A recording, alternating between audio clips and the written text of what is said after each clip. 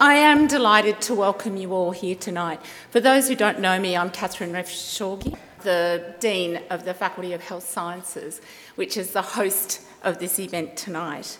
But before we begin, I'd like to pay respects to the traditional owners of the land, the Gadigal people of the Eora Nation. It's on their land that we're meeting here tonight. I also like to pay respect to the Wongal people, also of the Eora Nation, because it's on their land that the Lidcombe campus is built, and that's where a lot of this work is conducted. So this tonight is the fourth in our series of Sydney Ideas lectures. The Sydney Ideas is a university-wide lecture series, but the Faculty of Health Sciences is co-hosting a series. And what we aim to do is to take the most recent research and bring it to you in a way that you can use that makes a difference tomorrow. So we've got our top researchers partnered with key people in their area speaking to you, and they present in a way that is theoretically supposed to encourage interaction and debate. So when they finish speaking, feel free to ask anything, okay? If they're looking uncomfortable, I'll field it, but this is the chance for you to actually ask questions that are on your mind and to debate the issues. Over the year, over the series of 4 lectures, we've had some amazing topics. We've been talking about school canteens and guidelines. We've been talking about mental health support. And tonight, I'm hoping will be just as interesting, but probably even more so. Tonight, we've got 2 remarkable women presenting. So we've got Sally Crossing, who is well known for her work in consumer advocacy. Our other speaker, Sharon Kilbreth, will actually introduce her, but I do want to say that Sally has had the most impressive career. That we were just speaking earlier, everyone thinks your career is linear and your life linear like that, but it's been all over the place, and she's landed in the most amazing place where she's doing incredible work. But Sharon will introduce her. She's founded the Breast Cancer Action Group in 1997 and more recently is working with Cancer Voices, which includes all cancers. And I have to say that next week actually, we're presenting Sally with an honorary doctorate from the university, which is... And honorary doctorates are not lightly given. The university has to approve them. There's a whole process. So it's just evidence of the remarkable work that she's been doing. But first, we have another remarkable woman, Professor Sharon Kilbreth, who'll be speaking to us tonight.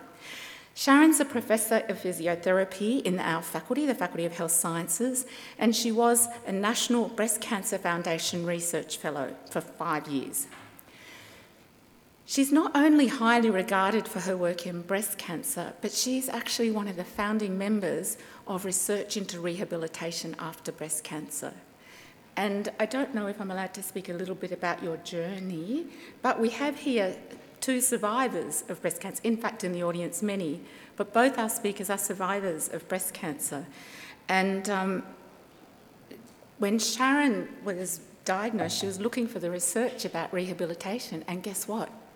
There was nothing. And so the surgeons are saying, but I saved your life. And she's saying, but I've got a whole life ahead of me. I have to live it to the full. She had children, 2 years old, 1 year old. She has a full life ahead of her. So that's where it started, and she is one of our world leaders in this area, the world leader, actually. She was one of the first researchers to be awarded the Pink Circle Award by the National Breast Cancer Foundation, and that was in 2010 in recognition of her work and the huge research funding that she's attracted for this work. She leads a whole team of laboratory-based and clinical researchers, just energetic, dynamic young people. It's fantastic. We have a really good succession plan, carrying out world-first and world-class research into diagnosis and treatment of lymphedema and other complications that arise after breast cancer treatment. So tonight Sharon will present her latest research findings which challenge current treatment practices and beliefs. Sharon is a mythbuster, you have to know that first. And she has a particular focus on lymphedema that is considered incurable. Once you have it, what do we do then?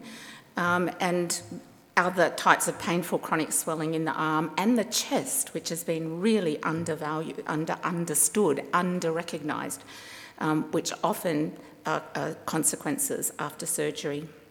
So there will be the opportunity for questions after Sharon and Sally's presentations. Write them down. Thank you very much, Sharon.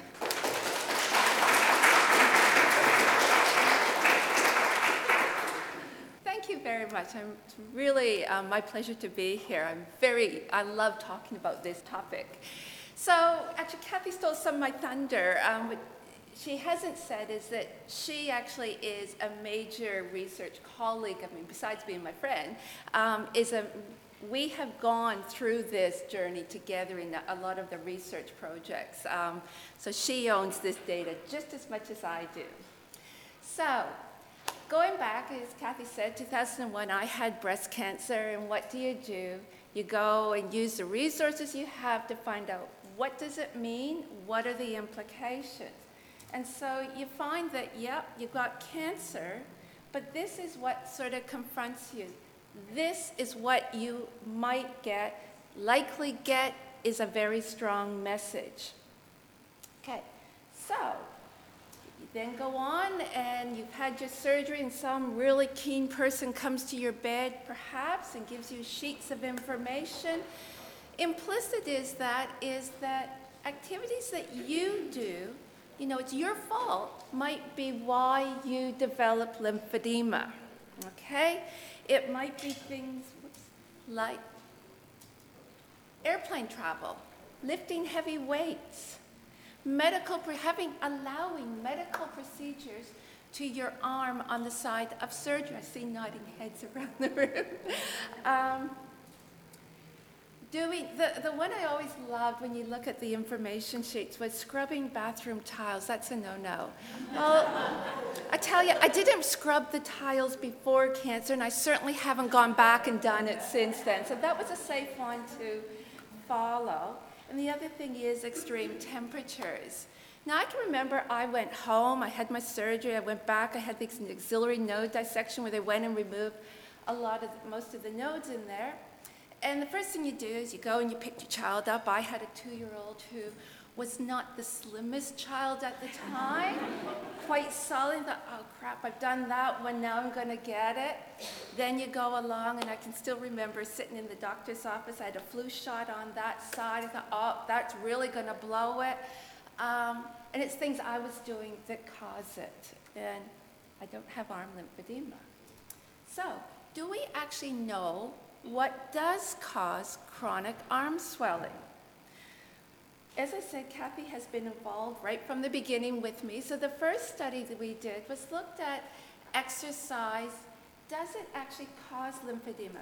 What we saw was that women diagnosed with early breast cancer, they're so afraid of using their arm that they keep it like this broken chicken wing, but they're getting all these other impairments. The information didn't make sense. What I received as a patient in line with the physiology and what we know about exercise. So we decided to put our toe in the water and see what happened. We received funding from Cancer Council New South Wales to do this randomized controlled trial. We didn't want to stress the women early, at the time of diagnosis for this study. This was our first big study that we did. So we recruited them. We brought them into the trial around 4 weeks post-surgery.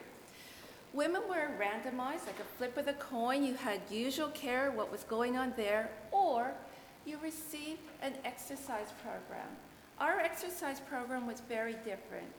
My background was in stroke rehabilitation. That's what I was lecturing in, neurologic rehabilitation following stroke. We stretched patients for 20 minutes. None of this sort of brief things, walking fingers up the wall, that sort of thing. We do sustained stretching. So number one, our women they lay down, they only did a couple of stretches, but it really focused on the chest wall. The other thing that we did, and we were really nervous about this, is we had women lift weights. Given all the literature about lifting, the warnings, we were afraid we were going to cause a lot of problems and really monitored them closely. Women were given, they started with a very light weight. The focus was on getting the arm right up above the head and out this way. This is where we need it. If you look at a lot of the exercises, they're down here. That's not where they need it. So they had an 8-week intervention, and we brought them back and measured them at the end and then followed them up 6 months later. The control group, we chatted with them. We didn't talk about, we had very broad things, but they felt loved being in that group too. Okay, this is the data. I am pleased to tell you, exercise in that early period, resistance training up in that area, did not cause women's arms to swell. Okay, let me orientate you. There's 2 panels there. One is the axillary node dissection. That's the one I want to focus on. The baseline measures are those taken at 4 weeks post-surgery. What we're looking at is the frequency of women having swelling, and we use bioimpedance. I'm not going into that during this talk. If you want to talk to me later about, happy to.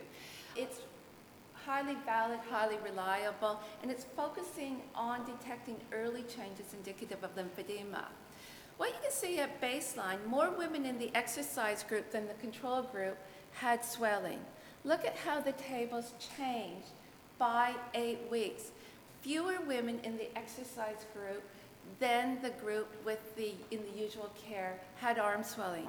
I can confidently say we did not make women's arms swell by having them do resistance exercises daily. Okay, so that was the first thing, that we challenged all those things you're given. The thing to remember too is this is progressive exercises. So this isn't being a weekend warrior where, right, she said I can do exercise, I go to the gym and I lift 20 Ks above my head sort of thing. Not that. They started light, but each week we did progress. The second thing that we investigated was whether airplane travel causes lymphedema. We received a research donation from ImpediMed to investigate this. This was an opportunistic study. It's no way an RCT or anything else. We wish it wasn't. We knew that women in Canada were going to be attending the International Dragon Boat Regatta in Caloundra, Queensland. So we organized for Margie McNeely and Susan Harris, Don McKenzie, organized to have women measure, their arms measured before they boarded the plane in Canada.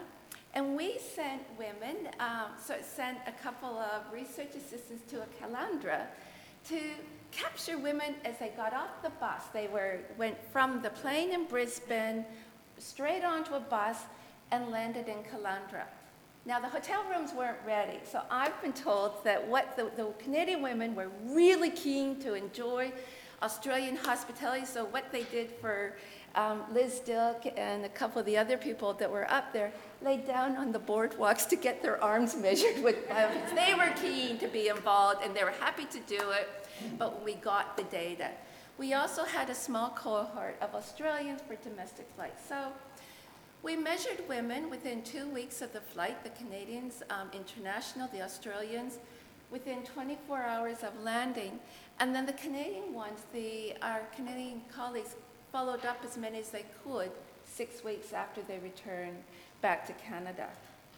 Now this was an opportunistic trial. We couldn't control for how many flights women had taken, whether they did the proper exercises, drank fluids on the flights, what sort of luggage they carried, all of that sort of things. It was truly a suck it and see it study to see what was the consequence of flights, long distance flights in particular. I'm pleased to say for these women that were heavily involved in exercise, those Canadian women, they came out here to win. They were training quite regularly and at moderate to high intensity. At 4 weeks, there was only 2 women that had elevated impedance ratios, indicative swelling that they didn't have going into the study. One of the women did have controlled lymphedema when we talked to the people over there. So it isn't, there might be 1 or 2 people that as a consequence of flying, they do develop lymphedema, but it's not the big bad thing that we're led to believe when you're getting these, the warnings, the intense warnings. So those are 2 studies that didn't seem to align with the information sheets that I personally had been given, and I know that a lot of other people had been given. So we decided to take a much more systematic approach to this and received funding from Cancer Australia and National Breast Cancer Foundation to study this in a systematic way. This is our protocol. We've changed now. We're much more, we're going to recruit women before surgery. We wanted the baseline measures. This we thought was quite important. So again, bioimpedance was our spectroscopy. The interlimb ratio, for those who are aware of it, was our tool for classifying whether women had or had not developed lymphedema. So at baseline, even though women had up to 40 lymph nodes affected, their ratios were within the normal range. However, once they had surgery, there was all of a sudden we see a shift that there were a group of women where their BIS ratios did increase above thresholds indicative of arm swelling. So we took the measurements at baseline, they had their surgery. We wanted to capture them within 4 weeks of having surgery so that we could get them into doing a weekly diary. This was really important. I've had breast cancer, I've done things, and then you try, within even 3 or 4 weeks, trying to recall back what happened. Forget it. So if you're expecting people to recall 6 months or a year later whether things had happened, you're fooling yourself about the robustness of your data. We had women do it. It was, for most of our women, they used SurveyMonkey. We would send out an email every Monday morning. It was just like watching the stock market as everyone started to respond. It was really a brief survey, just what events had occurred since your last diary entry, preferably weekly. Some of them, as you see, went a bit longer than that, but just that short period. We then measured women they kept the diaries for the 18 months. We physically measured them at 6, 12, and 18 months as well. Now note, the weekly diaries were really focusing on all those events that you're cautioned about. So did you get mosquito bites? Did you get arm trauma, mosquito bites, sunburns, fractures, splints, sprains, whatever, on the side of surgery? Did you overuse that arm? Did you go on any domestic or international flights? Environmental changes, including scuba driving. We did have a couple women do that. Trying to see what else. The other thing that we had in this diary was whether women had experienced any treatments on the at-risk arm in the preceding week. As you'll see, it comes back to be important. We recruited around 510 women. We have data on 451 women where we've got their baseline data and the 18-month data to know whether or not they had swelling at 18 months. So what are the risk factors? It's quite frustrating. We know that axillary dissections, node dissections, we know radiotherapy to the axilla are critical in triggers for lymphedema. That's been in the literature for decades now.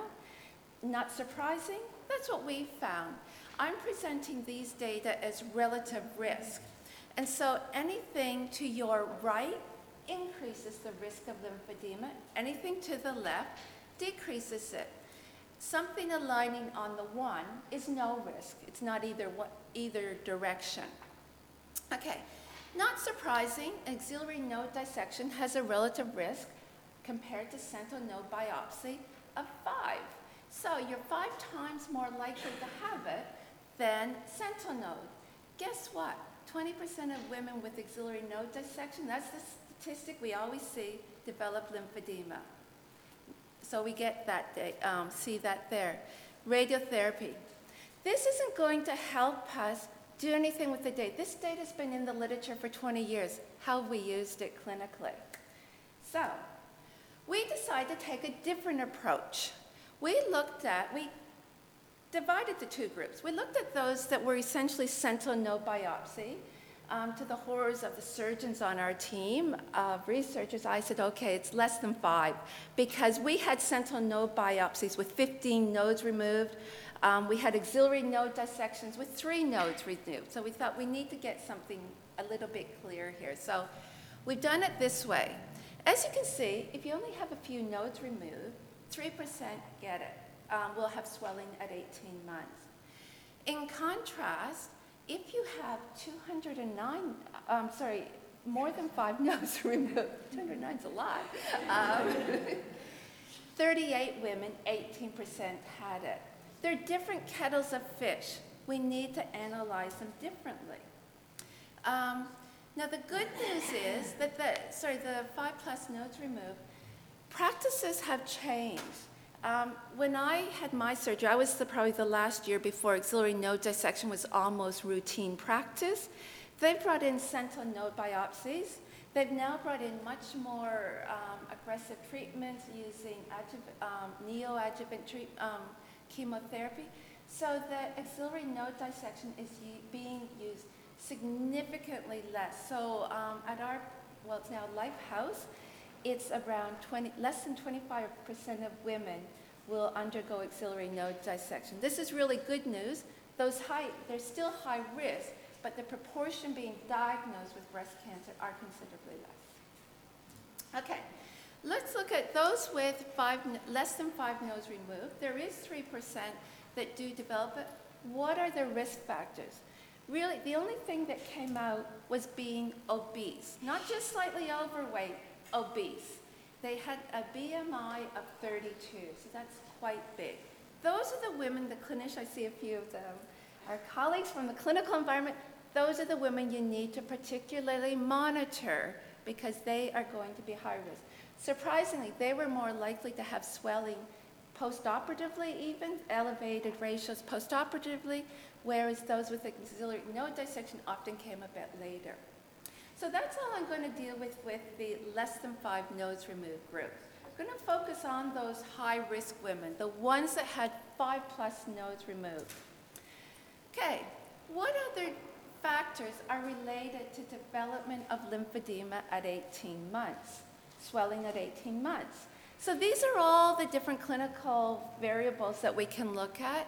Clinical stage 3 versus clinical stage 1, 2. Treatment to the axilla versus radiotherapy to the axilla versus no radiotherapy to the axilla, 3+ nodes affected. This group of variables are all essentially explaining the same thing. Women with clinical stage 3 tumors have lots of nodes removed. They have their nodes affected. That's why they're clinical stage 3. They are the ones that are using radiotherapy to the axilla. So that the woman is not going, nothing the woman does is going to impact on that. That is a risk factor for her. Secondly, came out here, is the taxane-based chemotherapies. You talk to the clinicians in the area, oh yeah, I noticed that they swell. It's swelling preferentially on that arm on the side of surgery, and we just had a paper published by our team, which shows that those women actually, they are more likely to have sustained swelling in that at-risk arm after the cessation of chemotherapy. This is further evidence. That is a risk factor. We've got to take seriously what's happening to the women and be proactive about it. Demographic risk factors, being slightly older, as I'm older than 53, it's not old yet, but this was a group that it was very inclusive. We had, unfortunately, quite a few young women in our study, so it was just older, not old. You had an increased risk, and body weight. Notice the BMI and body weight, there's some studies, particularly in the US, that are really come out strong about obesity, that being overweight is a very big predictor. it was with the sentinel node biopsy. It's less of a factor with the axillary node dissection. It didn't come out as strongly. Could be in the US, certainly. They're bigger. Our BMIs, our mean BMIs, tend to be lower than those that have come out of the US. Not surprising, those two are explaining the same variable. Now, these are the things that we're cautioned about. Remember what I told you? If it's increased risk, you want both the mean and the confidence bars to be to the right of 1. Now the blue items down there, the 4+ blood pressure, injections, blood drawn, arm trauma, they are all events that have occurred to the at-risk arm. Okay? Travel, none of these are overwhelming being risk factors for development of lymphedema. Exercise, again, really neither here nor there. It's not going to hurt the person physiologically for a whole bunch of reasons. Exercise is very good during this traumatic period. It's again not causing lymphedema. On the left are the broad categories, and the examples that we gave the women when filling the form are on the right. Wide error bars, it crosses 1. These are not suggesting that it is the risk factor. Okay. Next, we did something again, another unique feature with this study. We've previously shown that transient swelling occurs in the first year. It's common in that first year. What we did, rather than consider as lymphedema, we considered it as a risk factor for that more sustained swelling at 18 months. And so you can see the risks are all to the right of 1, well away from 1. I also want to draw your attention to a few things. Note that the scale has increased on the x-axis. This is now out to 100, not just to 10, but to 100. If you look, 5 is where the relative risk for axillary node dissection sat. This is further out than that. And all those things that women are told to focus on and really think about, that's down there. Okay? To me, this is important. So we know that this is an important risk factor. Are we doing anything about it in that first year? Well, we've got some data to show you. So first of all, it is important. So one of the things, as I mentioned with our study, is we also asked women, did they have treatments on that at-risk arm? So we've just had an honors student literally finish to submit the document for her honors a week ago. Her job was to look at what occurred to women who were identified with physical changes of arm swelling. So we took the data and looked at it as period A, period B, period C. We could include more women that way with completed diaries. The number of diaries inclusive in this was around 308 to women with diaries. More than 50% of diaries complete, range from 308 to 315. In section A, I've only memorized it for this one, there were 66 women all told that had swelling either at the beginning, throughout, or at the end. Now, what I'd like to point out is that massage is wonderful. It feels great. However, the evidence is not strong for it. The evidence is very strong for compression. Women are getting massages, are reporting they've had massage. They are not reporting that they are receiving compression garments when swelling is present. And the real concern is the women that have had the swelling for at least 6 months. It's not getting picked up there.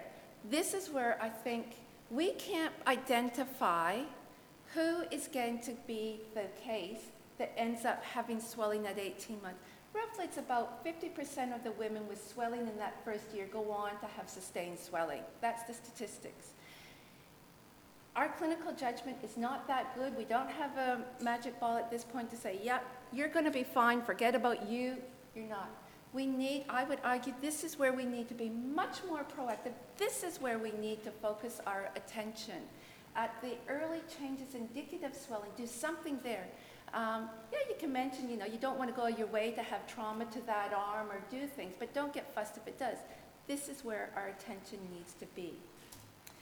So, in summary, risk factors related to arm swelling at 18 months are disease-related, treatment-related, and failure of the lymphatics. Swelling in that first year is failure of the lymphatics. So the clinical implication is, in women at high risk, forget about the women with sentinel node biopsy, the majority, they're fine. For these 25% of women going on to axillary node dissection, we need to do better. This is the evidence that shows that we need to monitor them much more closely. We need to be responsive to the early changes. That there's studies done in the US that show that if you put a compression garment on at a 3% increase of arm girth, that it subsides. If we support the lymphatics during this period, we might be able to prevent the full-on development of the disease. An untold question, answered question, which is where our grants are heading.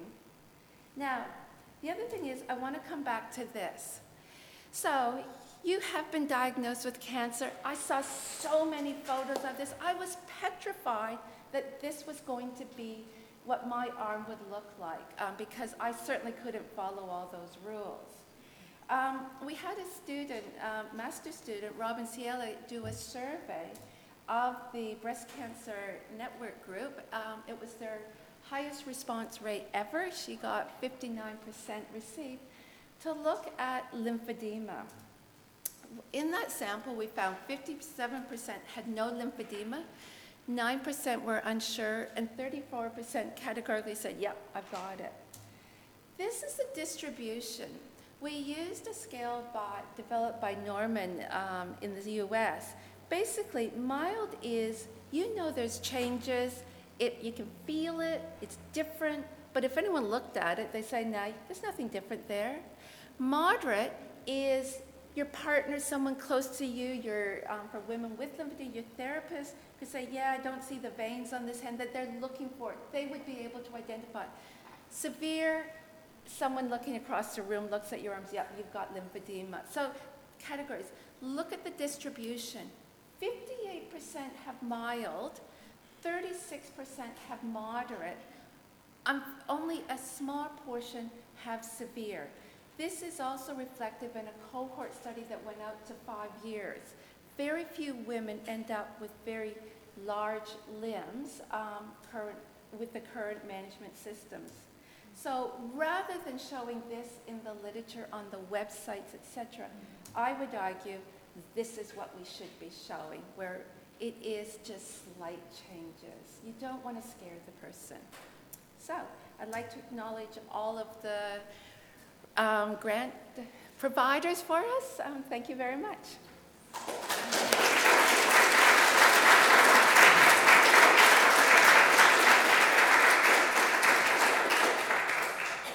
Okay, we're going to go right into our second speaker. And I'd like to invite Sally now to come up. Sally has made an extraordinary contribution to breast cancer, to improving community engagement in the management of cancer. First of all, in breast cancer, but she's expanding, taking over the world. Yes, so as was noted at the beginning, she also is a cancer survivor. She founded the Breast Cancer Action Group in '97 and has since chaired it. She's also now has led National Network Cancer Voices since 2000. She's also a member of the Order of Australia for her work that she has undertaken in this area. So I'd like you now to thank Sally for coming up.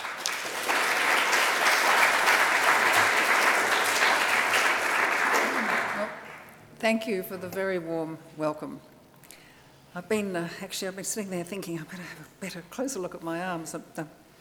No, I know exactly what to... we're going to... Don't let me get distracted. That's why I have to read, because I do get distracted.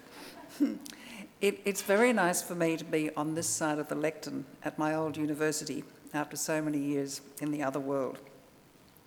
One of the aims of the Sydney Ideas Lecture Series is to share the importance of ideas that make a difference. I'm suggesting to you that health consumer advocacy, and my particular focus on cancer consumer advocacy, qualifies well for meeting that aim. The value of speaking up for people affected by cancer is gradually being recognised and listened to, though many remain unfamiliar with what we do, why we do it, and what difference is actually achieved. So my part of this session is to try to answer those questions, including how consumer involvement impacts on breast cancer research and on cancer research in general. First, let me clarify the background, which we're probably all familiar with, in which cancer consumer advocacy operates. I think it's fair to say that cancer remains the biggest disease challenge we have. Australian cause of death statistics show that cancer has just pipped heart disease-related deaths to become number one. Many Australians are diagnosed with cancer and die of something else. I'm hoping to be one of them. Cancer is big.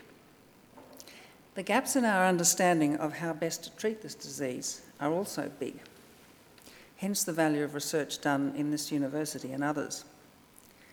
It's not only about the disease, its early diagnosis and most appropriate treatment, but also the quality of information available, which of course Sharon touched on early in her talk, and the coordination of care and support for people affected by cancer that needs more research, and implementation of that research.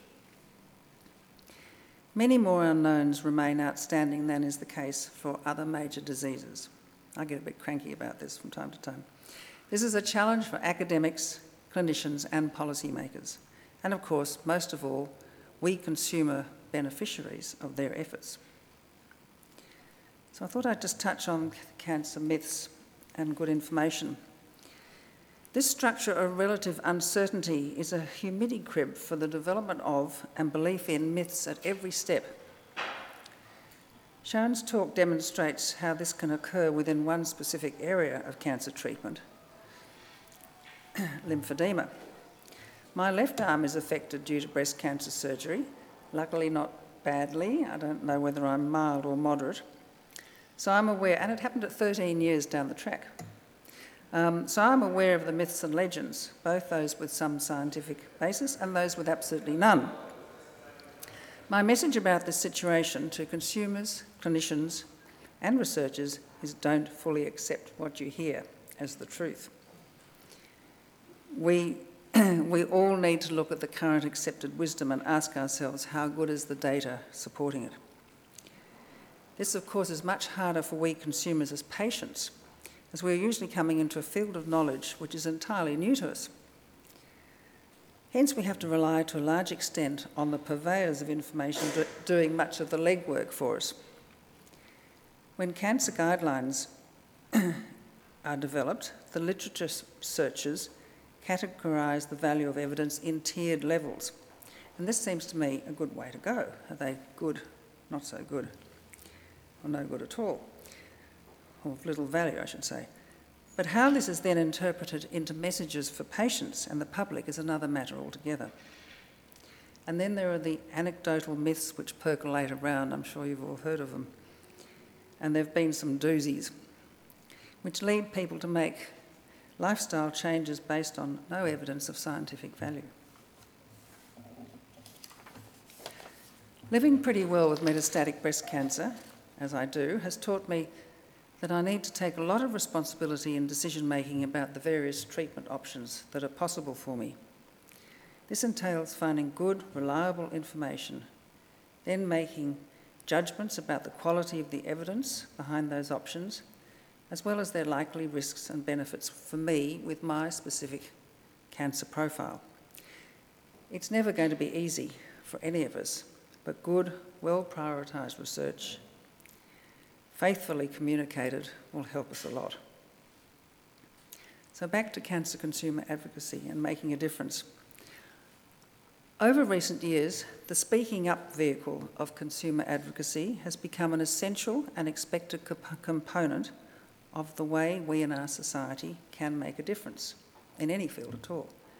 In health, it's basically a matter of people who have experienced a major disease like cancer getting up on their hind legs and saying, and better still doing, something to improve the experience of others. The difference happens when we achieve better policies, more relevant directions of research, better aligned and coordinated cancer treatment, services, support and information. It's at this level that far-reaching decisions are made, ones that affect us all.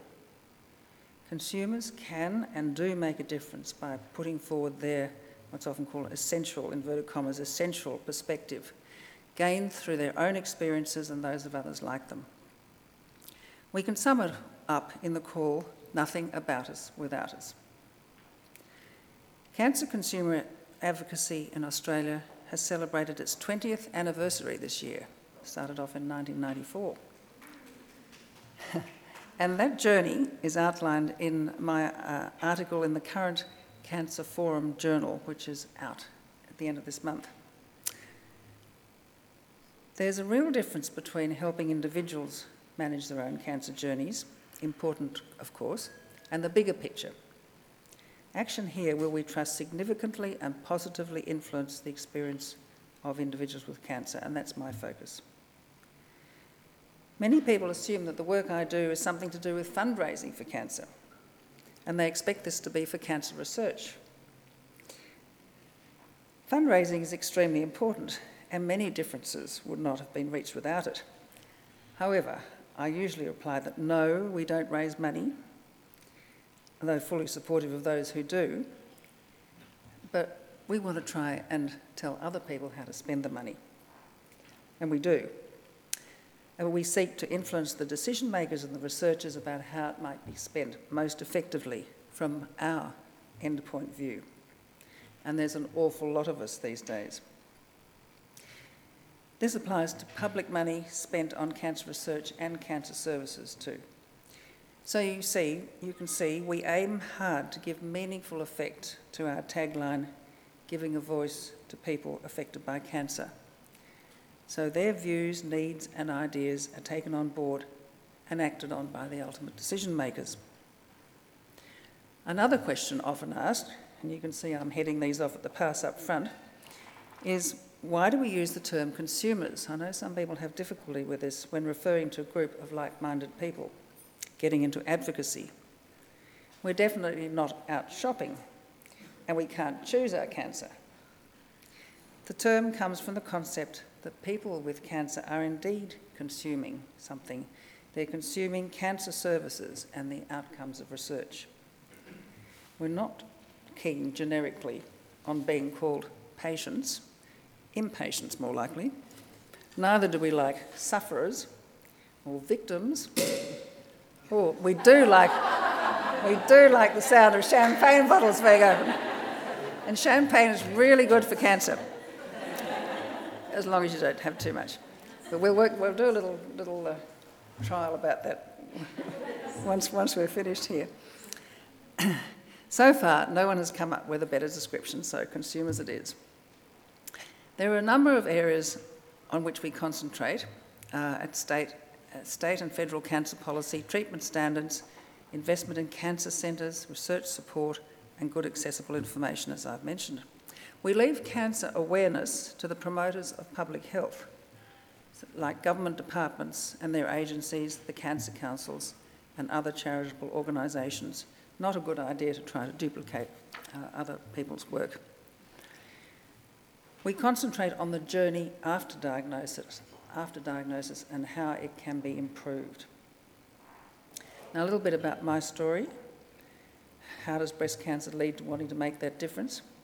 Some of this is ancient history, as I've managed to survive breast cancer and cancer consumer advocacy for quite a long time, nearly 20 years in fact. I was just 49 when I self-detected a lump in my left breast.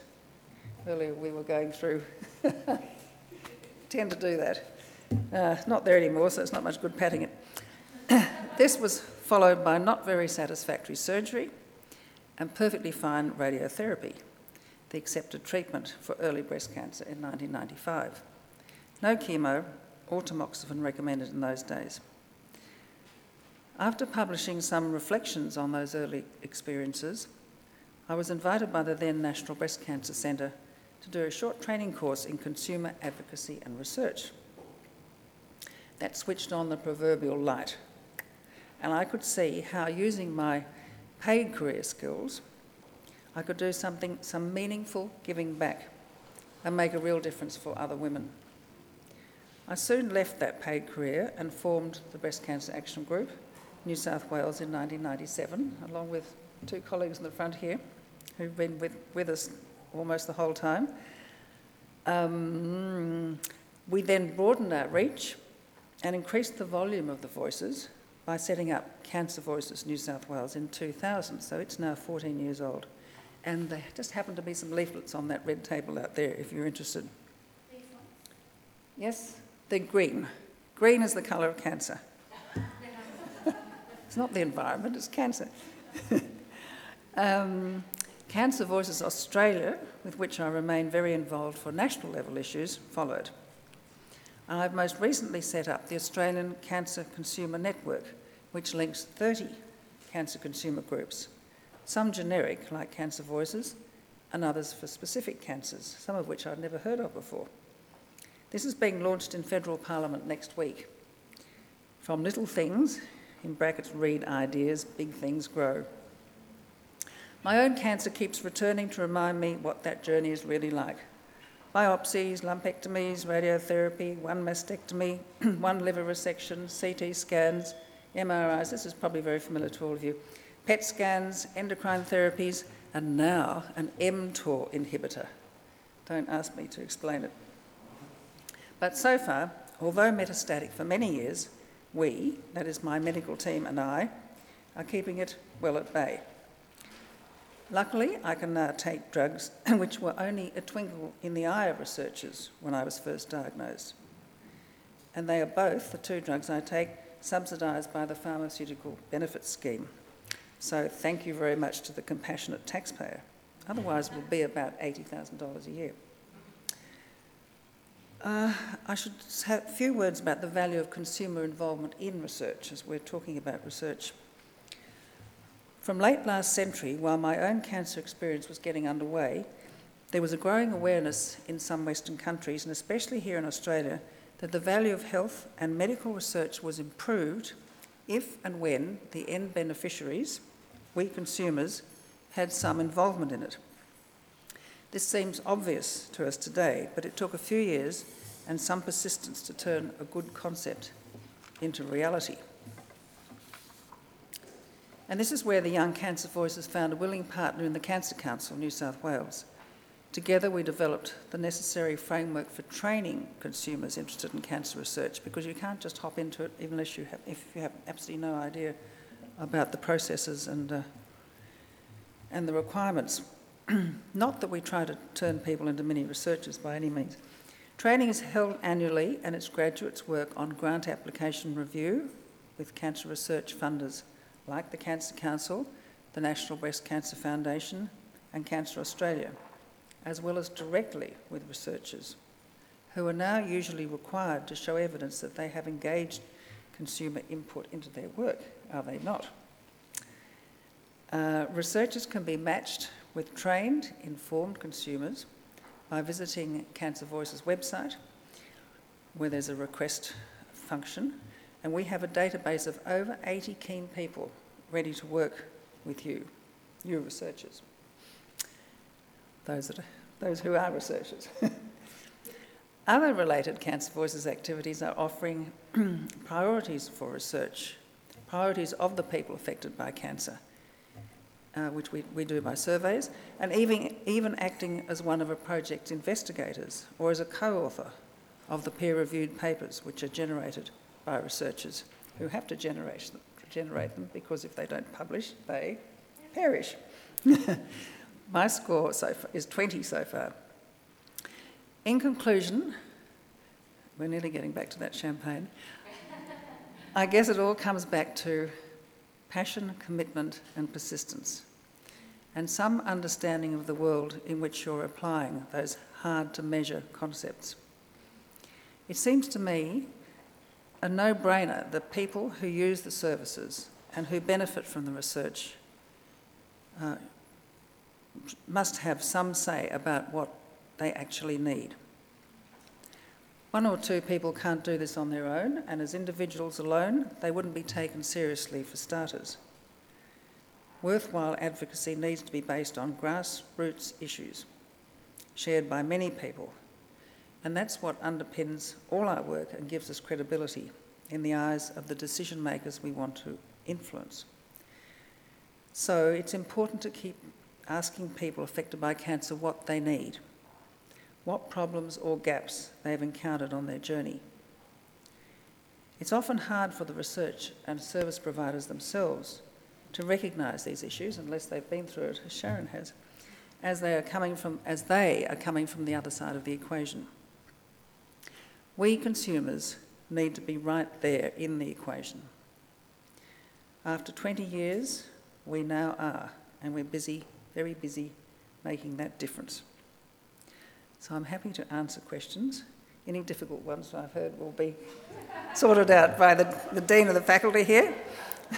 And I hope I might have stirred, any questions I hope I might have stirred in your breasts, if you have them.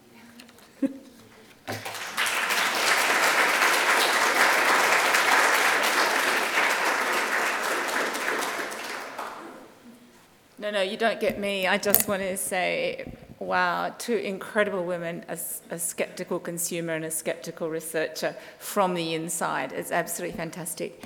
So, time for questions.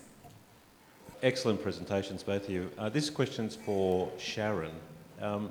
So you showed a number of risk factors that by themselves really don't appear as risk factors, but is there any evidence that one of these may potentiate another? So if you have them in combination, they actually become risk factors. Given the wide error bars, unlikely. Having worked with our statistician on campus, things like the combination of axillary node dissection and taxane chemotherapy, the two together multiplies, is not just additive, it multiplies the risk. Those wide error bars, really, of the things that women are typically cautioned about, aren't going to probably eventuate anything. We've done another study where what we did, it was a cross-sectional study, but we've looked at this data over a year. It was sort of like the light bulb going off. I think there's two groups of women that get lymphedema.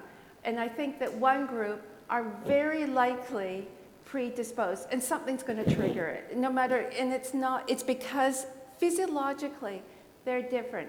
We don't know, there's preliminary evidence out there that there's now some women genetically predisposed. There was work done in the UK that really highlighted this, and there's been some preliminary genetic studies to support it. When we did this cross-sectional study, that there was a group of women with minimal changes in their arm. They definitely had lymphedema, no doubt about it, but their arms were not very swollen. There was this other group where their arms were quite swollen. There was nothing in the middle. It was quite interesting.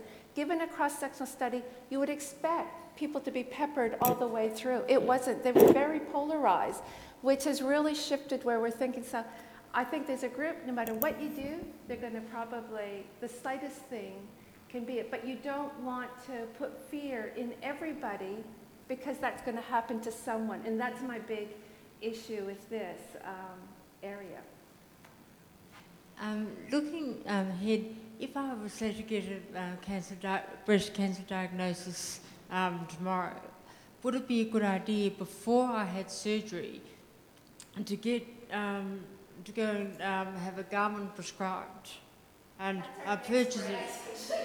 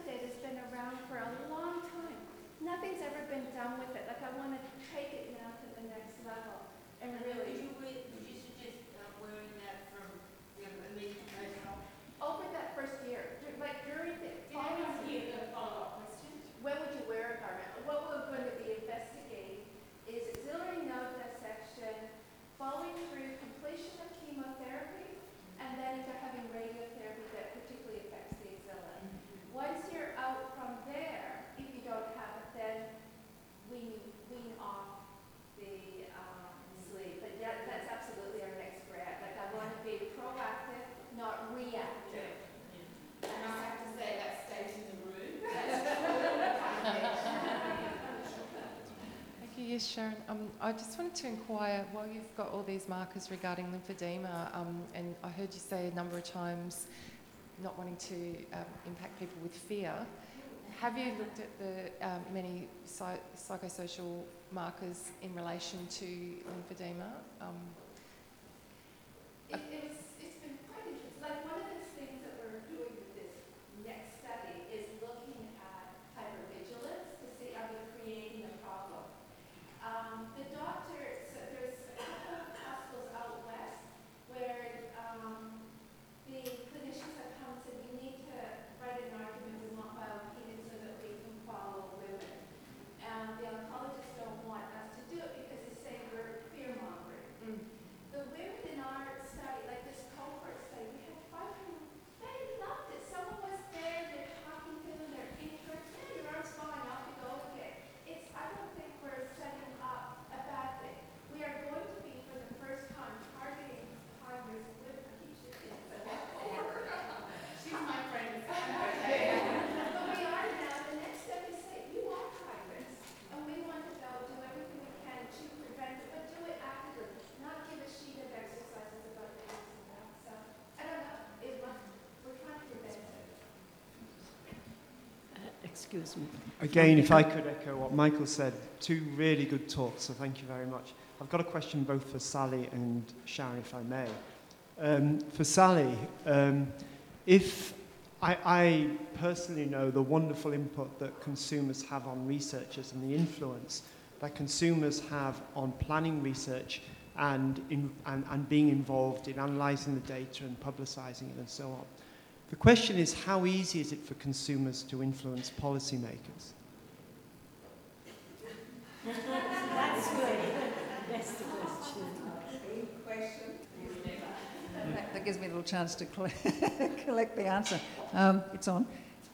Look, we've been doing this as for 20 years, and we have managed to influence policy makers. You look at the huge investment which the last Labor government put into capital expenditure in building big new cancer centres all around. Now, that didn't just happen because somebody in Canberra thought it would be a good idea. We've also managed to get PBS funding for some drugs, which, for instance, the very famous one is the Herceptin case, where we had to, I mean, it's a long time ago now, but that was a really big campaign by women with breast cancer. And we didn't actually manage to get it funded by the PBAC. Many people think that by the PBS, many people think it had to be a special pot in Medicare, which hasn't ever happened again, and we don't particularly want that to happen again. But I think we got the message across that if there are a sufficient and compelling set of arguments coming from the people who will benefit from the drug, that maybe government better listen up. So yes, I think we incrementally, or sometimes with a big bang, and sometimes it's drip, drip, drip. But yes, I wouldn't keep doing it if I didn't think it was. and my colleagues here, Elizabeth and Roberta, have both been involved in a similar sort of thing. And of course, you would agree, wouldn't you?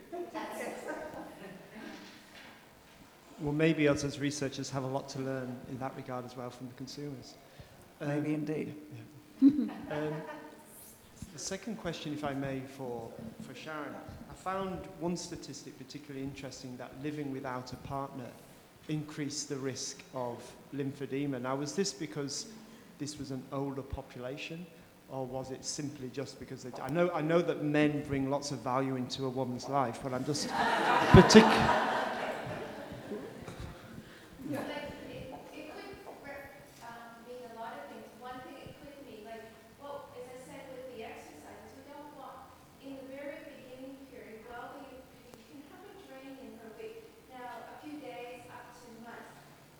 One of the predictors of lymphedema we found is the longer the days, the number of days you have a training, the more likely you are to have lymphedema. One of the things I want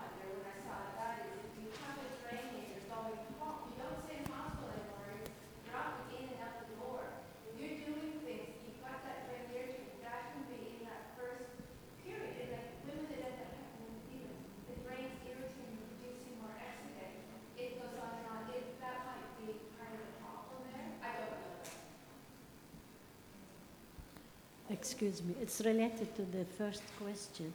Do you think that the doctors, oncologists, the multidisciplinary group who work for decision of the treatment, their strategy or they work regarding if it is private or it is not, the costs, and so they give different ways of treatment or drugs? I'll try to repeat it. Yes. Look, this is a very difficult question to answer. Do I think that treatment in private and public settings is different because of the kind of treatment you're offered? Is that basically it? Yeah, and that in the private sector you may well be offered more expensive treatment. Yes.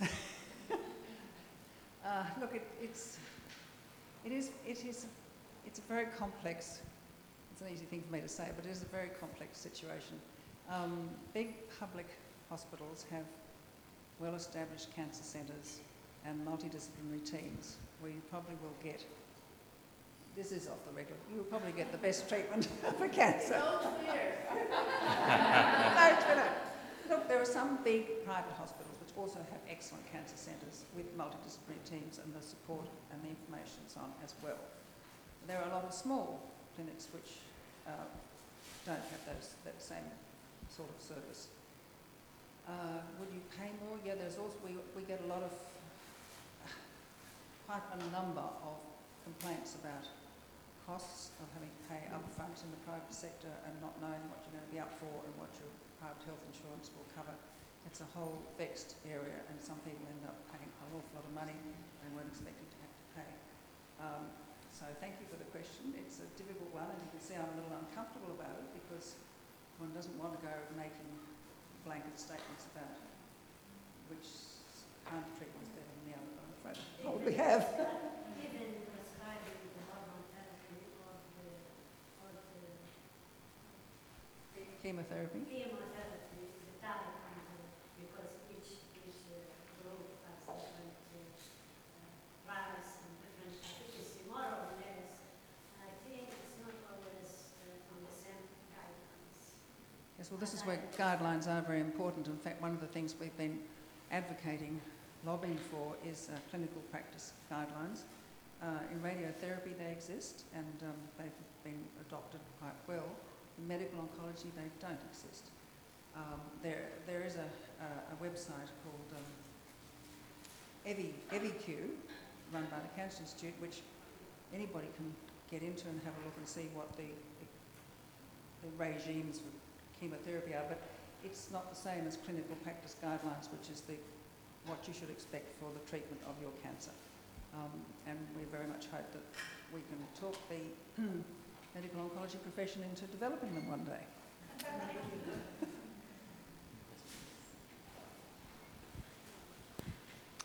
I have a question around compassionate grounds. You know, when you can get medication that's not available. Do you get involved with that? Does the advocacy get involved with that? And does that build up, you know, history for one day for it to be on the PBS? Yes. Is that a common thing? Usually when a new drug is introduced and it seems to be a promising one and medical oncologists are keen to prescribe it and patients are keen to get it and it's not on the PBS, most pharmaceutical companies do offer a compassionate scheme. And that this mTOR inhibitor I'm on at the moment, I almost had to apply to get onto a compassionate scheme, but luckily it came through just in time. And my medical oncologist didn't have to go through the very complicated process of getting a patient onto it. But yeah, look, they exist. I mean, it's in the hands of the pharmaceutical company itself as to how long they support the drug being used in the market that way. But it's in their interest because the more people who are successfully using it, the more compelling it is for government to eventually subsidise it. So your advocacy is actually working with that side? It's done by the pharmaceutical company? Yeah, no, we wouldn't get involved until we got the stage of wanting it to be subsidised through the pharmaceutical benefit scheme.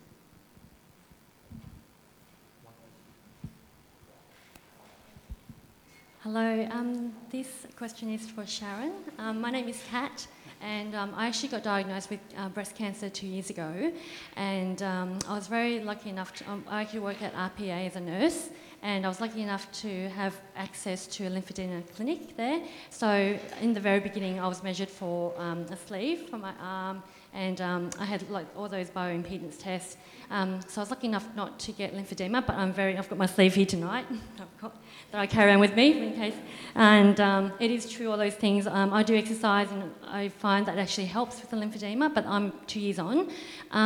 My question is, after I got diagnosed, after surgery, I had a condition called cording. I don't know whether you're aware of this, but a lot of people that I saw, the physios and even other clinicians, weren't aware of what that is. And I was wondering whether there will be some more research being done on this area, because a lot of people don't understand it. And even when I try and Google it, there's not much research out there about this condition. For cording is where the lymphatic vessels themselves have become inflamed, and so they get quite taut. And what you'll see, particularly in the axilla, the underarm, is some really tight bands going through there. Very painful for the person, yep. And so there has been very little research in that. One of the things that they think one of the things that might contribute to it is this whole idea of protecting your arm, not moving it, so that once when you do go to move it, all of a sudden things that haven't been moved, they've had surgery up in there, you're pulling on it, it gets irritated, it gets inflamed. It's a hard one to study here, like at Lifehouse at Westmead, where we do research, because it's actually not that common an occurrence. It's quite interesting talking to American colleagues. It's very common there. And we know there's not a lot of research in that area. It seems that there's a lot of mobilization techniques they use for gentle, not to cause it more pain, gentle stretching through that region, and for most people, it does subside. I found a combination of having axillary dissection and having taxane therapy to be quite sort of, in combination, quite a strong risk factor. So obviously that's going to be researched. Until we get the findings of that, say we have a friend, because obviously garments are very expensive, would you then recommend to them based on that, if they're going to have taxane therapy, especially during that time, if they've had axillary dissection, to have a compression garment during that time? If I was going to have the other side affected, bet you I'd have that garment on. It's not the high compression, though. This is where we need to really understand. I've got one of my MRS colleagues here. We're looking at compression. There's a belief that more compression, the better. When you're going for taxanes, your lymphatics are still working and existence. If you give high levels of compression, you're probably compressing them too, making them ineffective. It's more, when I'm talking about compression as prevention, we're going to be looking in the first place, something like the lighter weight airplane garments they prescribe for airplane travel, not the prescriptive ones once you do have lymphedema. So, and they're a lot cheaper. Yeah, because that's probably at least the second thing. Garments are very expensive. Well, the lobbyists actually, Roberta is working, is part of a group that are really trying to shift policy so that they are provided under Medicare? Yes. Under Medicare scheme, yeah. The thing is, the more active you are with exercise, your garments just absolutely strengthen, especially when you go. We're also working, I'm also working with a biomedical engineer over at NSW who's looking at developing a very different type of garment. Some of you may have been involved in questionnaires for her that much more better suited to the Australian climate. They're much lighter weight. Like, there's been a big shift with materials and things like that. That Jobst and some of these other companies, big companies, have probably not kept up with. She's coming from a very different perspective with her biomedical engineering, and so we're hoping to come up with a much better solution, longer wearing but much lighter, still doing the job. And cheaper maybe.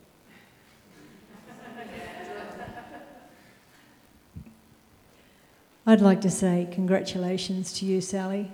I've known you for many, many years, and I know you have worked tirelessly for Cancer Voices and for women here in Australia. Congratulations.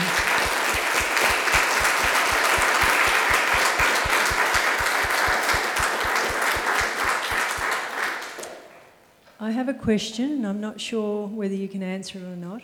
I'm actually a volunteer with the medical students in Wollongong, and I have breast examinations with these young students who are now learning. And just last week I had a breast examination with the young students, and there were 3 ways that they were saying that you could diagnose breast cancer. And that was an ultrasound, a mammogram, or an MRI.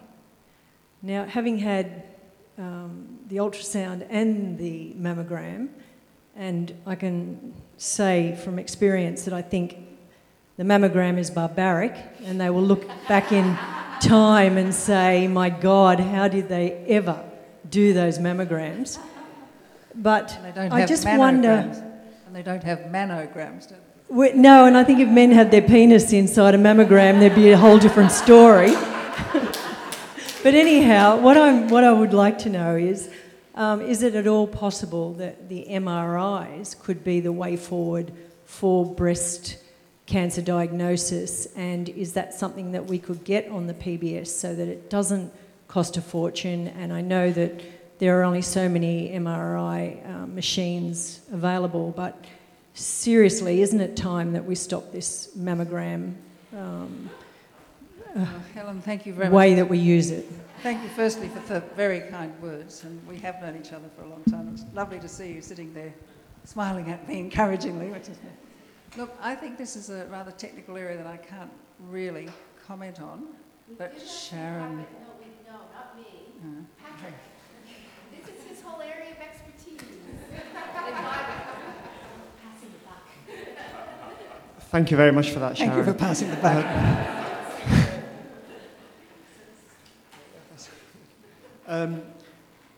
Certainly the MRI is very, very powerful and useful for detecting cancers. The quality that's generated with MRI is exquisitely good. The problem is it finds lots of other things that are not relevant to cancer, but look suspicious. And therefore this is the issue with MRI. The first problem is it can't be a screening tool because we can't have MRIs in all these centres because they cost too much. They can't, to bring them out as a mobile clinic, we can't do that with MRIs. But the other problem is that they do find lots and lots of false positives. By false positives we mean things that look like cancer but aren't, and this is the tricky thing.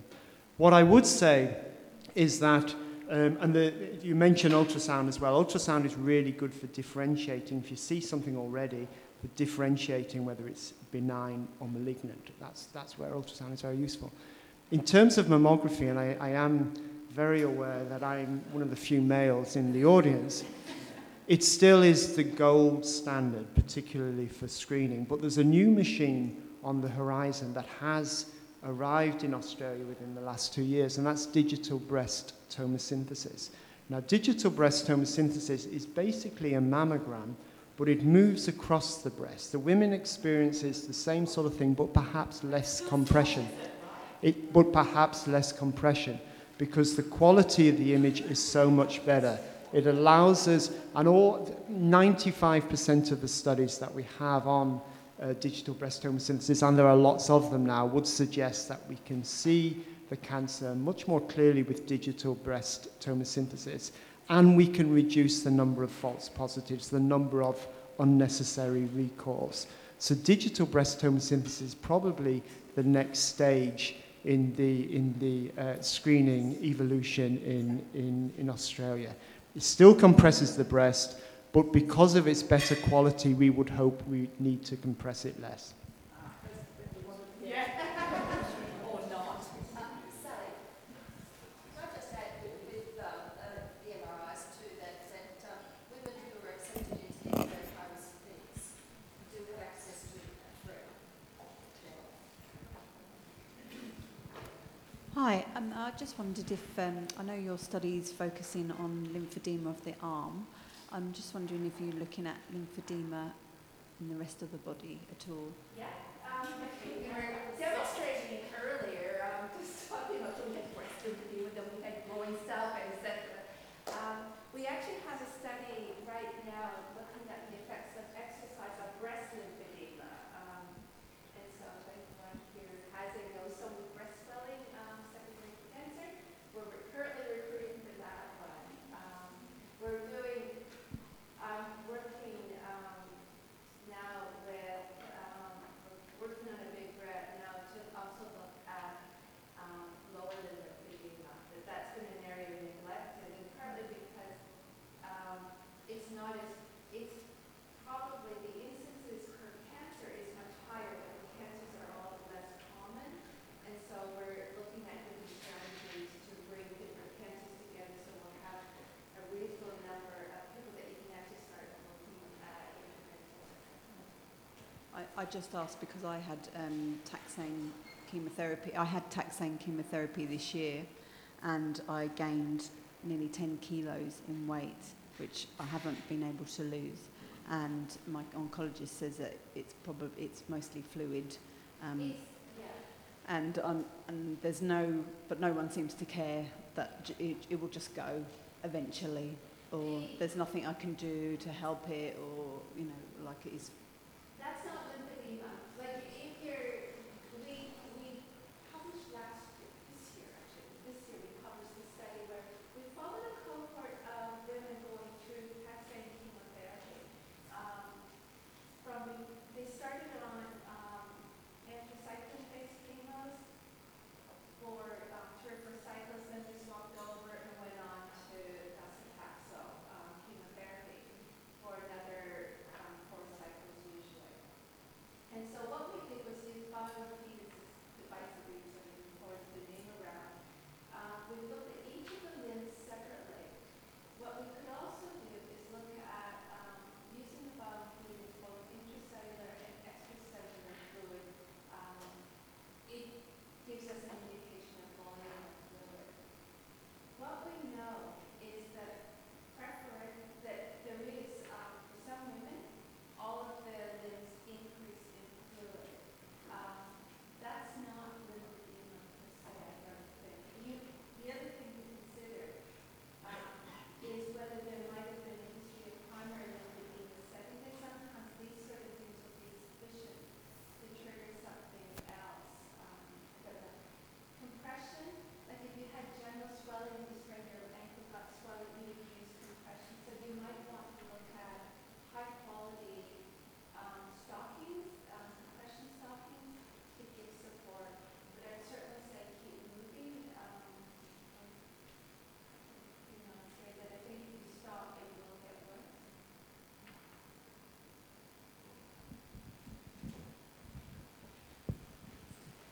Hi, your talks were both great. I really enjoyed it. My name's Mish. I'm a lymphedema physio and really interested in, what the research that you've been doing, Sharon. That 15 years ago when I first started in this, that's exactly the advice. Don't lift too many heavy weights. And, the ongoing education that I've done is that now we actually say, yes, you do need to do. So all those myths, I think, myth busting, which was an interesting thing 15 years ago, that's exactly what I remember telling patients. But my frustration is, I wonder, all this research that you sort of is coming to light now, is this being disseminated to medical students, GPs, and breast cancer doctors, oncologists, and that, because that seems to be, we're becoming educated, we keep tabs with the research, but what are patients hearing? Because I would imagine the GP is the first person that when you get that diagnosis, is that's your person before they refer you onto someone. And I mean, I asked my GP, and she's in an area of Sydney where I would imagine, and I said to her, how many lymphedema patients do you have? And she said 1. And I was like, what? because I worked in the private sector and I worked in public, and I thought that's not possible. So yeah, I was she didn't know anything about bioimpedance and all the new research that's, I think Macquarie Hospital are going to be doing that, looking at, trying to look at the subclinical lymphedema pick that up. I that term so much. Subclinical was the term that was used when you used arm volume. Right, yeah. We have bioimpedance, it's lymphedema, Yeah. changes. Yeah, that's, I think, what maybe I misrepresented it. Sorry. I've only just kind of gone to Louise Kohlmeier's talk on all of that. So, okay, that's sort of how it was referred to, yeah. This study is being presented at San Antonio Breast Cancer Symposium. That is our premier breast cancer conference. It's where the oncologists all, there's a huge number from Australia, particularly Sydney, are going, that we involve the clinicians in our studies, the oncologists, the breast surgeons, and so particularly for Sydney, I know most of them, and they are all very excited about the change, the emphasis on her sentinel node biopsy, focusing on that, focusing on the maxillary node dissection. GPs, we've written some articles for family practice, that's Australian articles to show what the issues are, what the role of the GP is. You can leave people to learn that. Okay. So there's still quite a bit of work to be done then. Yeah. It is about communication that informing, like I did the webinar recently for the ALA on looking at risk factors, so that's getting out to the clinicians involved in the conferences. Thanks. So a bit more work to do, it looks like, which is great. You're all here, you leave with a job. So I'll just draw it to a close now, but of course we'd love you to stay and keep eating and drinking, and they will be here for further questions. But first, thank you very much, both of you.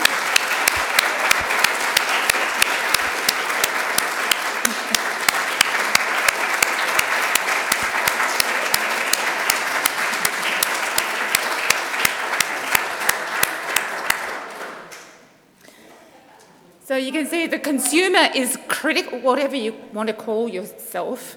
The consumer, the shopper, is absolutely critical to the research that we do, because it's not about people, it's with and for people with cancer, and particularly breast cancer.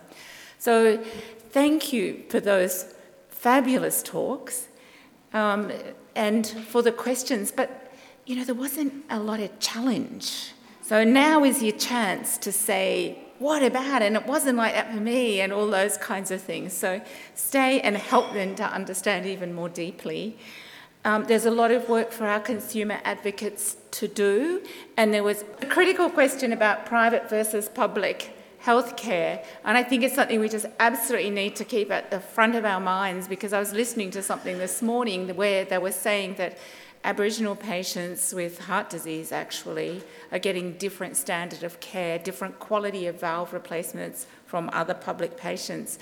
We have to make sure that this is not happening in breast cancer, well actually healthcare in Australia, but certainly not in our area. Look at this amazing group of consumer advocates. We can make sure that we're on top of that.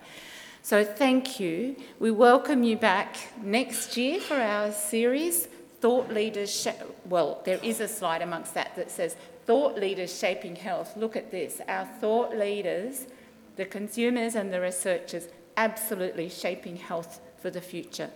Thank you.